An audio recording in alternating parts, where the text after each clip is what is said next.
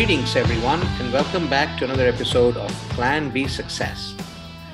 We have Eric Schwartzman with us today from Los Angeles, California.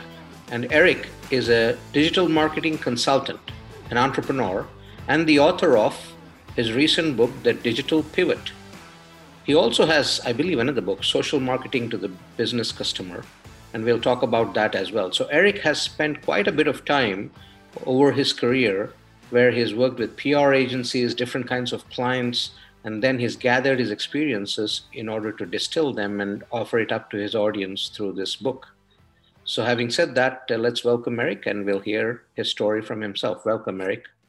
Thanks. Thanks, Rajiv. Thanks for having me. Absolute pleasure. So in your words, tell us a little bit about yourself. When I actually went to college to be a motion picture film director. And I quickly realized after I got out of school that in Hollywood, you can get rich, but it's tough to make a living.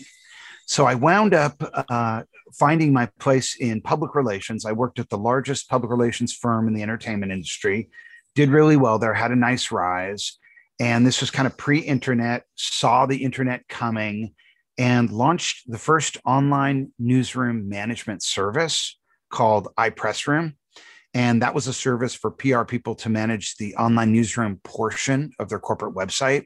It was a content management system for non-technical people to upload press releases and images and video. And we signed some big clients. We signed Target, Toyota, LinkedIn, Xerox, built that up, sold it, wrote my first book, Social Marketing to the Business Customer. During the course of the rise of iPressroom, social media was just sort of popping up, and we started to get a lot of questions from customers. Hey, how do we distribute our content on social media?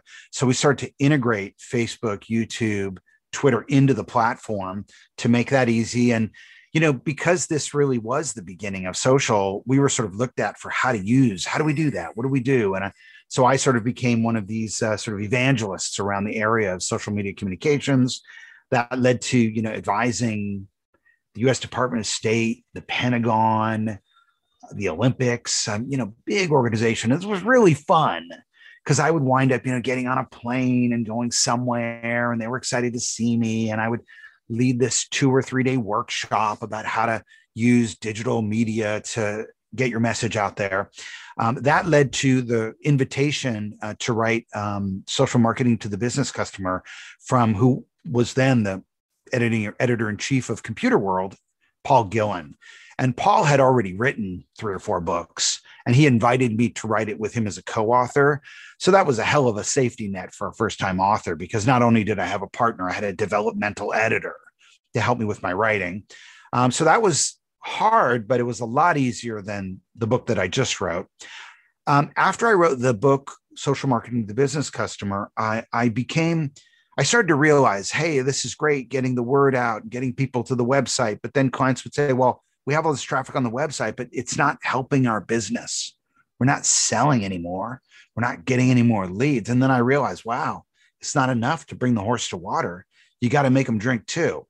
And so then I got into the side of sort of conversion optimization. How do you arrange a website so that once people get there, they actually take the action you want them to take? That led to me ultimately getting hired as the chief revenue officer at a $1 billion B2B industrial manufacturer, where I was responsible mostly for ripping out homegrown systems and bringing in Salesforce or Oracle. There were so many different divisions running on different systems. There was also legacy software that was operating the robots in the factories. There was a ledger software that predated Microsoft. It all had to come together. So that was really interesting because I got to be sort of the quarterback on these big software implementation projects, which really brought me 360 through the funnel, from a top funnel marketing guy to a conversion guy to a delivery guy.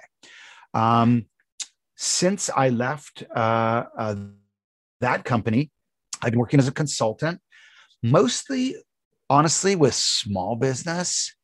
And it's kind of been a way for me. I look at what's happened to small business as a result of big tech, and it's a sad story. So many of them got wiped out first by Amazon. Then the pandemic came. They had to figure out how to pivot.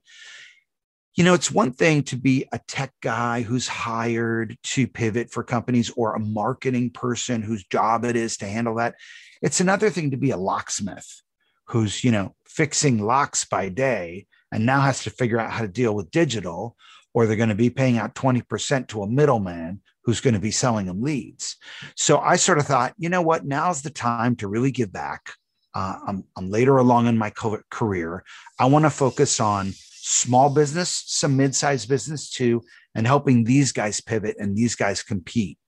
And often I'll be at a party or just hanging out with friends, and I'll meet someone from outside the tech bubble, and they don't even know what search engine optimization is. They've never heard that term. They never heard conversion optimization. They don't even know what a CRM is. And so I thought, well, a lot of times these guys need access to the information. They can't afford a consultant. You know what?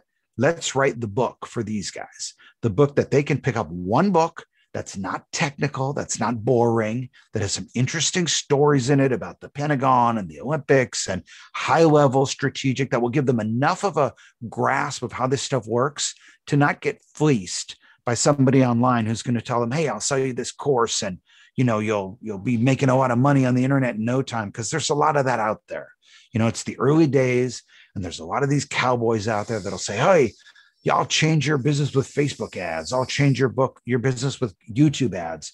And honestly, it's a lot of bullshit, because, there is a logical sequence to implementing a digital pivot. I lay it out in the book, and that's sort of my arc in a short order. Okay. Now you talk about this 4-step framework in your book, right? Can you talk a little bit about that? Well, yeah. So let's just talk at a high level about digital marketing, right? Mm-hmm. You got to get people to your website, and then you either have to get their contact information so you can build a relationship and try to sell them something over time. Or if it's lower price and it's e-commerce, you got to get them to your website and then sell them something. So I think a really good analogy for this, when you think about how this works on a website or on the internet, is to think about, if you have guests over to your house for dinner, really, when you have guests over to your house for dinner, you prepare for their arrival. And you prepare for their arrival by getting some snacks, figuring out what you're going to serve, making sure there's going to be some drinks, napkins. You might want to have make sure there's enough soap and toilet paper in the bathroom. You think these things through if you're a good host, because you want your guests to have a good time. And then, you have your party, people come over, and you have your celebration, and hopefully it's a nice time. What happens, I think the step people miss most frequently, particularly small businesses in digital marketing, is they don't really think about, hey, what's going to happen when people arrive at my website? They just think about, hey, how are we going to get people to the website? And I think it's not a surprise that they think that, because there are all these social media influencers out there, and everyone's on social media, and they see someone who gets a lot of likes or a lot of comments and has a lot of engagement. And so the natural assumption is, wow, if I had a lot of likes and a lot of comments and a lot of engagement, that would be like having a lot of foot traffic in my store, or a lot of attention from potential buyers, and one of those people would convert. Now, that may be true if your business is, you're a keynote speaker, or you're selling intellectual property or advisory services of some kind. But if you're a small business selling hats, selling a locksmith service, selling food, selling cleaning service, anything like this, right? You're not out there to make a business for intellectual property. You're out there to sell things. And so I think the idea that you're just going to build an audience on social media and somehow that's going to, help your business misses the critical step of, there's no shopping cart and there's no buy button on social media. The shopping cart and the buy button is on your website. So the step that people miss is, well, it's great to, have a lot of attention on social media, but ultimately you got to move them from social media to your own web presence, where you can convert that awareness into attention. So if you think about the channels, the common channels through which people get to a website, they are social media, right? We talked about that. The other is search optimization. And that basically, people go to Google, They search a keyword, and based on the search results they get, they wind up on a website.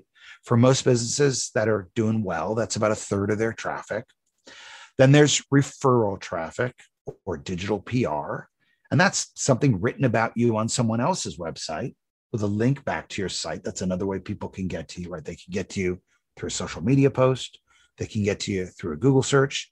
They can get to you through another website with a link. And then last but not least is advertising, right? You can buy an ad with a link back to your website. So you can sort of put those into three categories. I call social media shared media, media you share on someone else's platform. I call digital PR or that story on someone else's website earned media, because you're going to earn someone else's attention by having them write about you. And then I call advertising paid media, right? So you've got shared, earned, and paid media, and they all lead one place, to your website where your funnel is, and that's owned media. So just like you would plan your party for your guests before you have them over, you do that on your own website. That's owned media. I think it is important to take a moment just to distinguish what owned media is. Owned media is not your Facebook page, because you can't change the look and feel of that page. And you don't own that page. You are a stranger in a strange land, and you are beholden to the terms of service of Facebook. The second thing that's important to know with owned media is you have to own the top level domain. So yourdomain.com has to be yours. It can't be facebook.com/ your company name, or yelp.com/ your company name. That is, again, shared media, right? Owned media, you own the top level domain. You own the layout, because whoever controls the layout controls the payout. And then last but not least, and I think this is an important one, because a lot of people think, well, I'm a reseller on Amazon. Isn't that good enough? The other thing about owned media is you're not paying out a commission on sales, right? It's you process the transaction on your website. You don't have to pay 15% to Grubhub. You don't have to pay 15% to Amazon Marketplace. You're not paying a fulfillment operator. It's your own presence. So the sequence, the logical sequence for implementing a digital pivot would be first owned media, the funnel. How do you convert awareness into consideration into an evaluation period, and then evaluation into a purchase? That's your funnel. And then once you've got that funnel in place, then you bring traffic there. And I think step one is social media, because when people get to your website, it's common to have a link to your Facebook page, your YouTube channel, or your Twitter account. And I think more than using those channels to find customers, which is a good thing to do, but first and foremost, I think having enough followers on those channels to demonstrate to someone that you're real, that you're not a ghost, that's like another hurdle you have to clear before they'll consider you. They Google you, they go to your website, they look around. Oh, this guy's on Facebook. They click your Facebook site. You go to Facebook and you've got two members of your page. Maybe they're a startup. Maybe they're not real. I don't trust them. When someone clicks over to your social media presence, you do not need to have tens of thousands of followers, but you got to have enough that I know you're real, that I see you engage with people, people talk back to you. So step one, owned media. Step two, shared media. Step three, earned media. I told you I started in PR. Pre-internet, the way we got press is we put together what was called a press kit. This was a 2-pocket presentation folder stuffed with press releases and photos that we would put in an envelope and send in the mail to a journalist. Then, we'd wait 10 days and then we'd call them. Hey, did you get the press kit?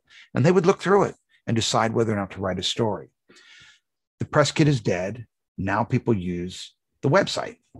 So if I were to go to a reporter, even if I have a great relationship with them, and say, hey, I want you to write a story about Rajiv's podcast. It's a killer podcast.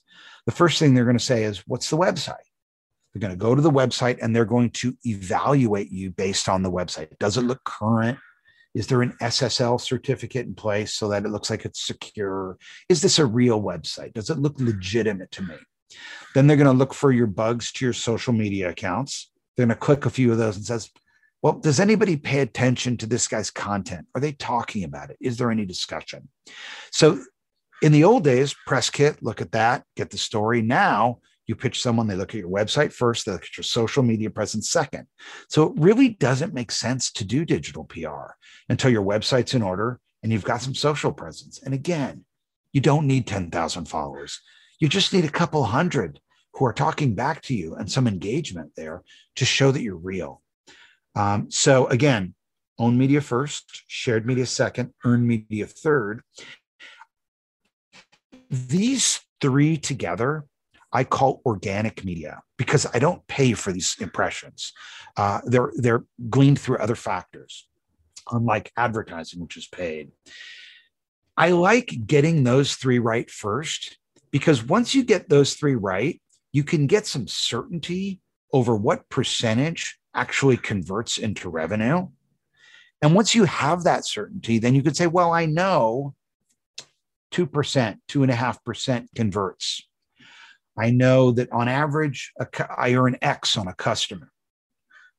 So based on the fact that, 2.5% of my traffic converts based on this traffic I have, and this is the amount that I'm going to earn if I buy some media now and do some paid advertising, some paid media, I know I have some certainty that I'll realize revenue from it. A critical mistake a lot of newbies make is they'll do paid media before their own media is in place. Same is true of traffic from paid media. If I advertise on Facebook and someone clicks the link and goes to my website, they're still going to check out my site. Is it a good site? Do these guys look legit?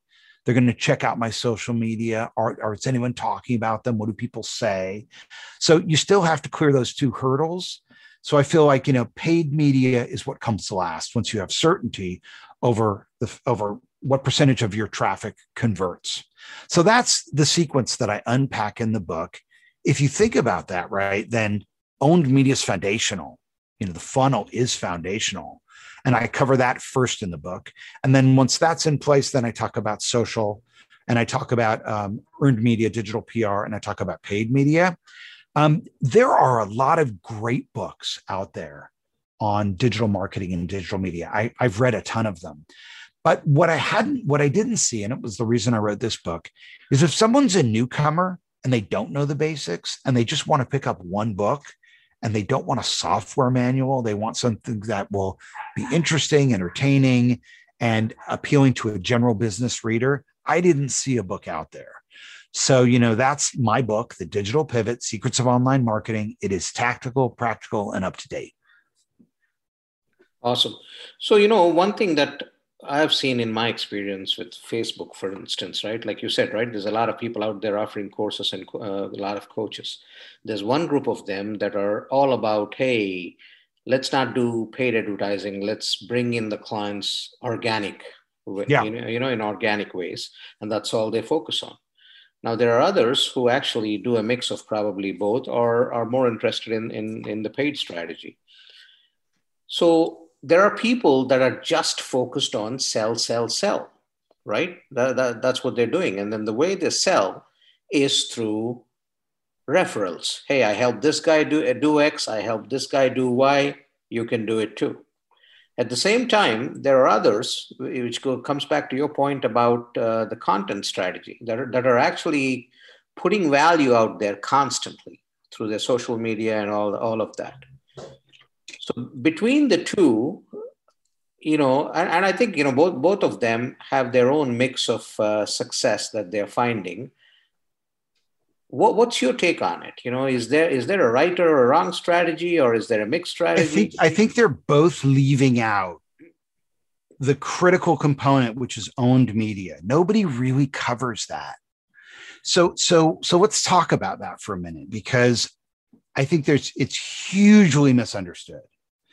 People believe that a website is an owned media presence, but a website is really just the presentation layer of a digital business.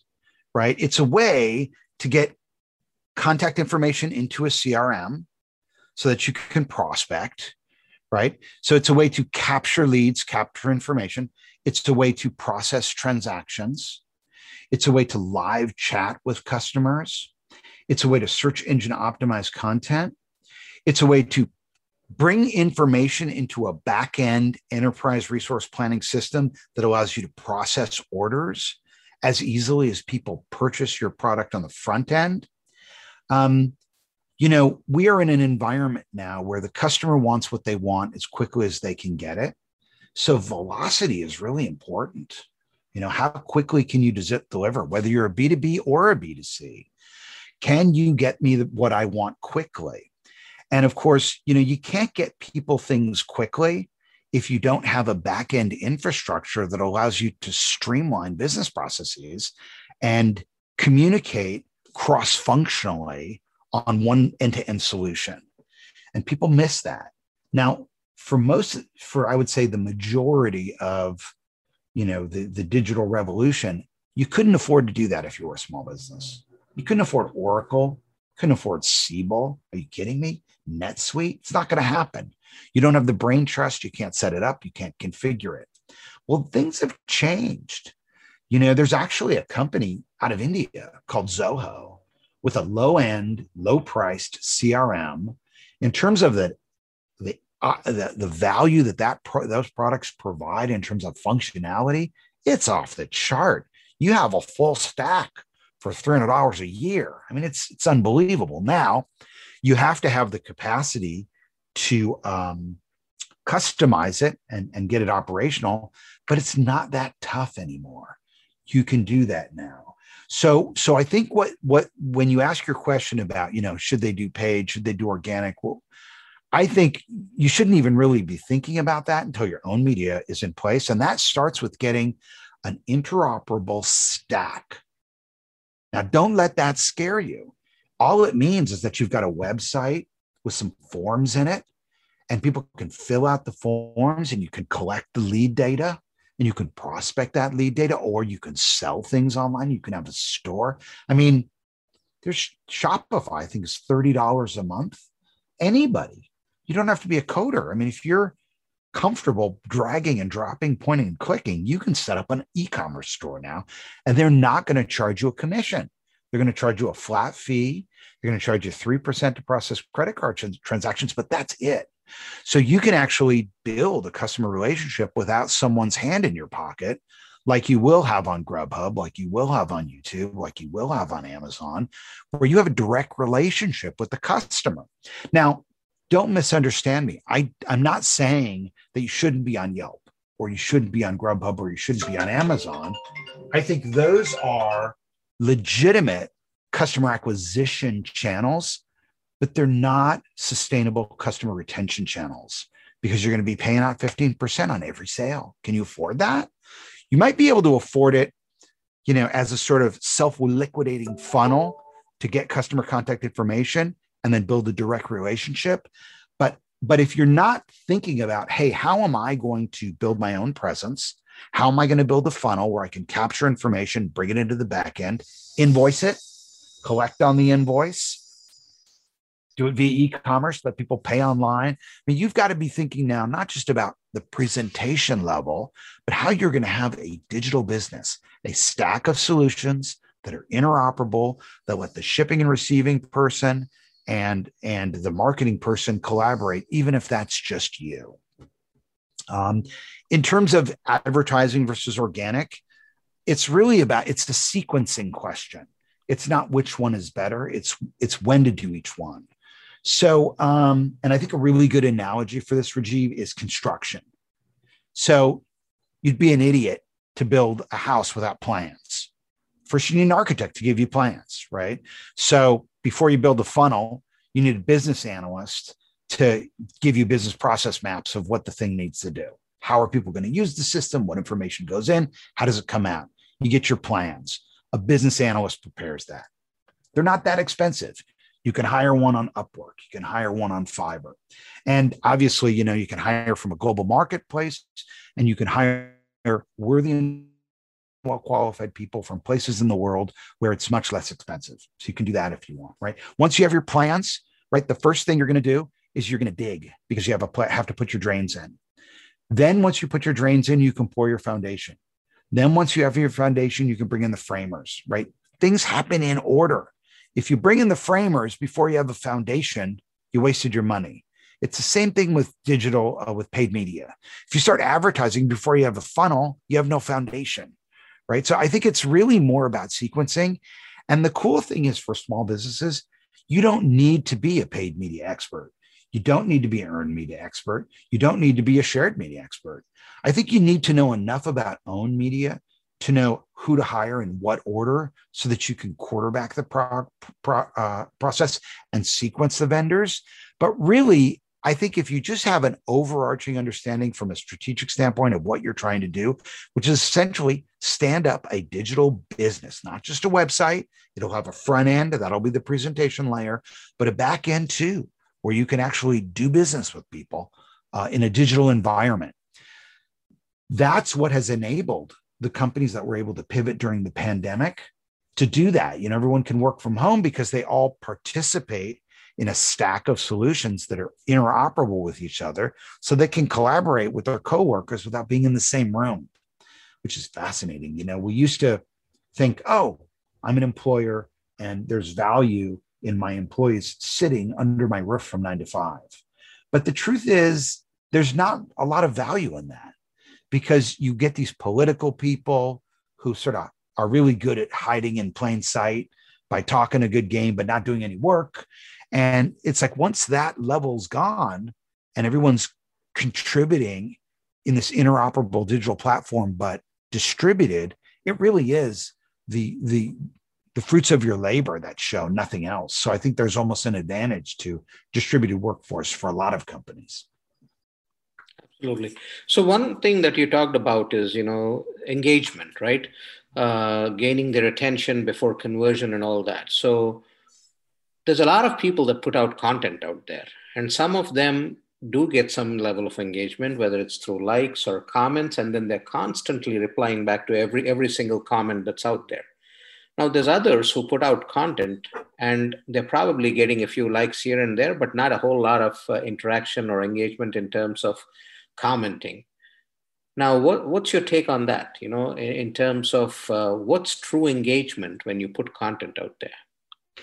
So the answer, I think, is it depends on what your objective is.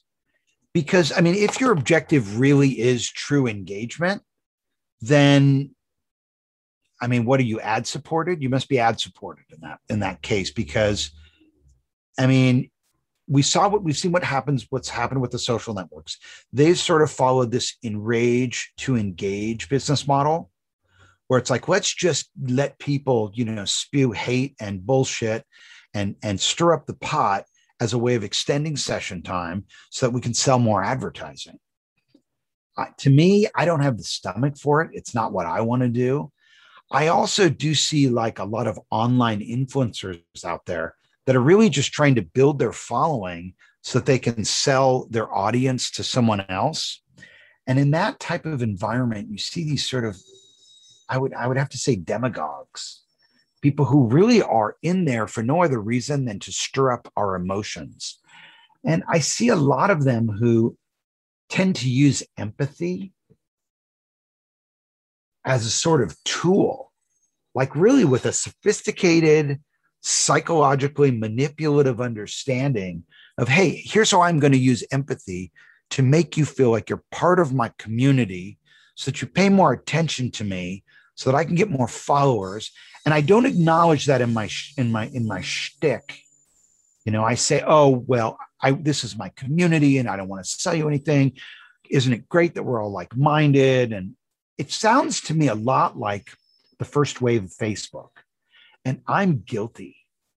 Rajiv, I was one of these social media cheerleaders who really believed that social media was going to democratize the world. I really believed that.